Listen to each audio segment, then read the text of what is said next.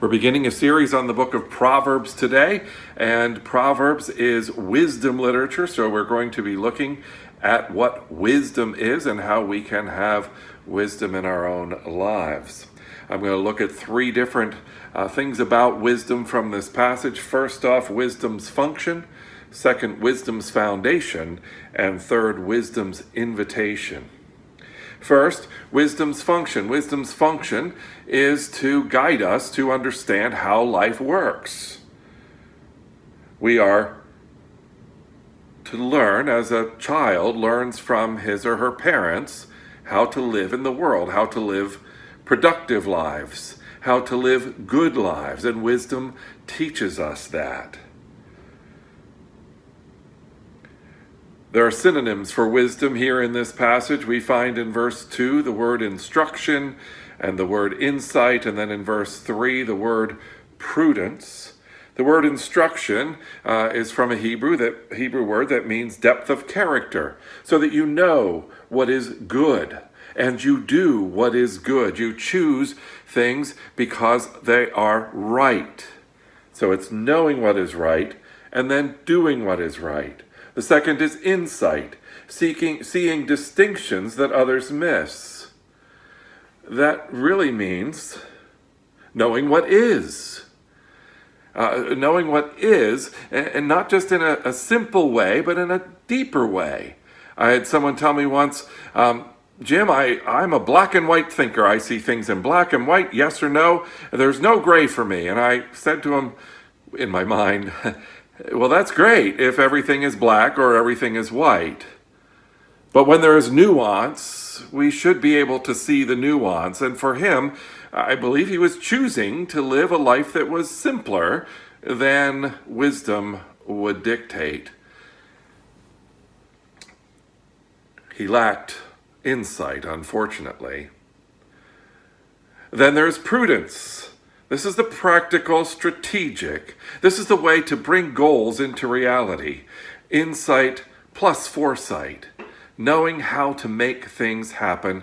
So if instruction is knowing what is good, and insight is knowing what is, prudence is knowing what will work. And all parents would want their children to learn how to be good, to learn what the world actually is like and how to live within that world in ways that work for them.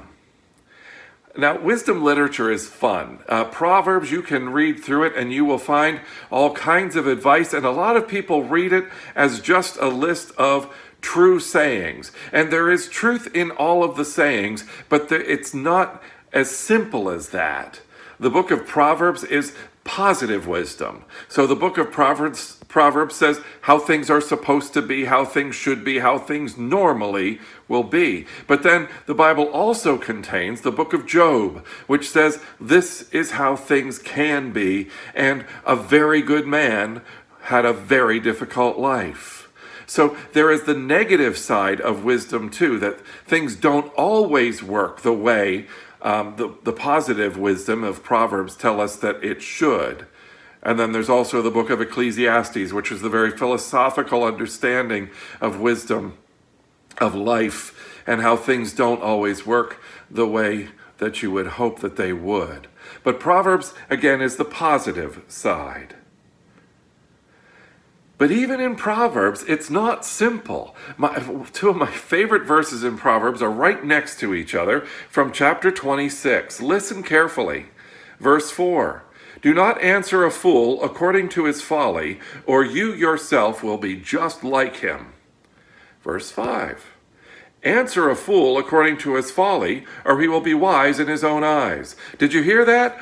Don't answer a fool in his folly, or you'll be just like him. Answer a fool in his folly, or he'll be wise in his own eyes. Now, I gotta say, I love those verses, especially when I'm perusing comments on articles or looking through social media posts, and I think, oh, I want to say something. And a lot of people do say something, and they take the advice of the second part of the second verse here, verse 5, answer a fool according to his folly, or he will be wise in his own eyes. The problem is, most of the time, the earlier verse is more true. Don't answer a fool according to his folly, or you will yourself will be just like him. The problem is, a fool in his folly likes his folly more often than not. And that's part of what wisdom is teaching us, not to be fools. And throughout this passage and throughout the book of Proverbs, you will find the word fool. Because we are called not to be fools. But the problem that we have, especially in the world today, is that we don't understand what wisdom is, so we don't understand what foolishness is, so dare I say, foolishness prevails more often than not. And that is a very sad state of affairs. And a big part of the problem, a big part of the reason for that is wisdom's foundation has been lost. And the foundation of wisdom is found in verse 7. The fear of the Lord is the beginning of understanding. The beginning of knowledge. But fools despise wisdom and instruction. The fear of the Lord is the beginning of understanding. Elsewhere in Scripture says the fear of the Lord is the beginning of wisdom. In other words, we have to understand who we are as creatures who have been created by a creator. And that creator is the one to whom we answer. And now look at here. It says the fear of the Lord. And we say, well, I don't think it's good to be afraid of God. And I would say, I think it is. But we have to understand what that fear means. I love a thunderstorm. I love to sit on a porch and watch a thunderstorm. But let me tell you something, I'm not going to go run out into that thunderstorm, and I'm especially not going to hold a big metal rod in my hand during a thunderstorm. I love the power of a thunderstorm, but I'm not going to ask that thunderstorm to smite me, to strike me. And I think that's how it's not a great illustration, but it's a decent illustration of our relationship with God. God is powerful, powerful beyond our imagination. God can do us great harm if God chooses to do that. But God is good. And we are sheltered under the protection of God's own wings. We are sheltered under the protection of the completed work of Jesus Christ, those who are in Christ. So we can come to this powerful God with awe, with respect, with a degree of fear, because we know how powerful he is. But there's also a very important understanding of what fear is, and I think that's best explained in human relationship. Let's say you do something very foolish, something that betrays a dear friend or your spouse, and you are afraid. You are afraid to approach that friend or your spouse because of what you have done. And there are two ways you can be afraid.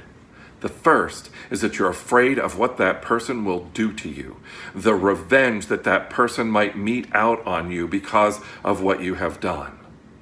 Now that's the kind of fear that we should not have with God because of God's grace, because of what God has done for us. But there's a second kind of fear that you would have in that situation. You would have the fear of disappointing that loved one, the fear of hurting that person you love so much, and when they find out what you have done, they could be deeply pained, deeply hurt, and you don't want that, so you fear them in that. And that, I think, is a better understanding of how we fear God. We do not, if we truly understand who God is, and we truly understand who God is for us, we will not want to disappoint God, and therefore we will fear God.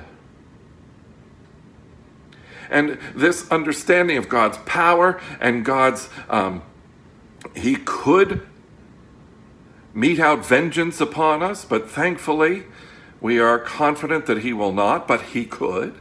and the desire not to disappoint God all come together in this understanding of what fear is. And it's awe, it's reverence, and it's a desire to please God.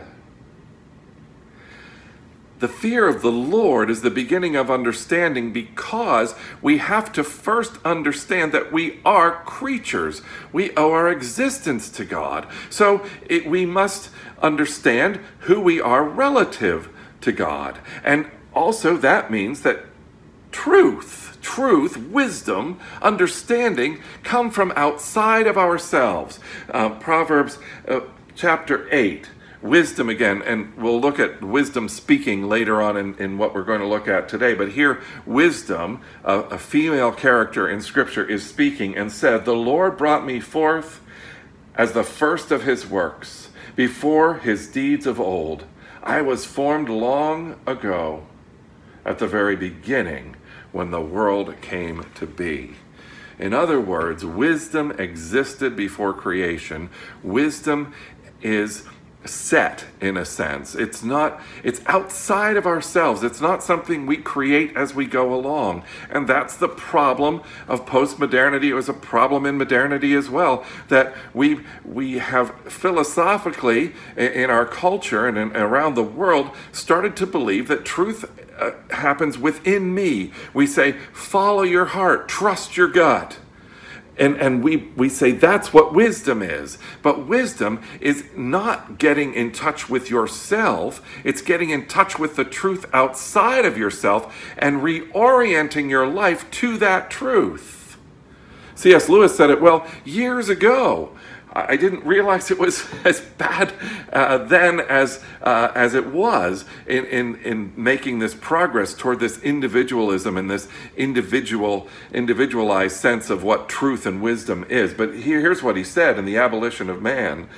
For the wise men of old, the cardinal problem had been how to conform the soul to reality. And the solution had been knowledge, self-discipline, and virtue. Exactly what the writer of Proverbs is trying to get us to do. To conform our souls to reality and with knowledge, with self-discipline, and with virtue. Today, Lewis said, and again, it was over 60 years ago, we try to subdue reality to our wishes.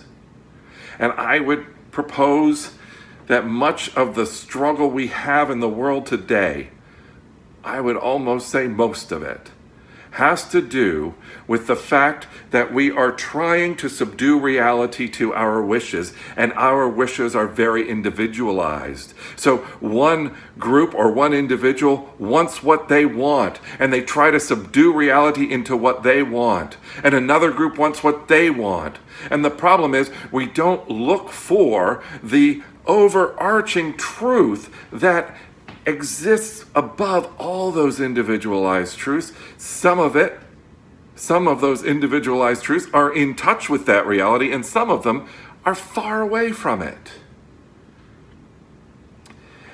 And for those who fear the Lord, they will understand that foolishness comes naturally, wisdom is acquired. And what that means is that we have to search for wisdom. We have to retrain our natural impulses to go into line with what God has said and what is true. What is truly true, eternally true, not but measuring things by what we think might be true in our own hearts or what we want to be true. So wisdom, the character enters now as we move, having skipped verses 8 through 19 and find ourselves at verse 20. Out in the open, wisdom calls aloud. She raises her voice in the public square. On the top of the wall she cries out, at the city gate she makes her speech.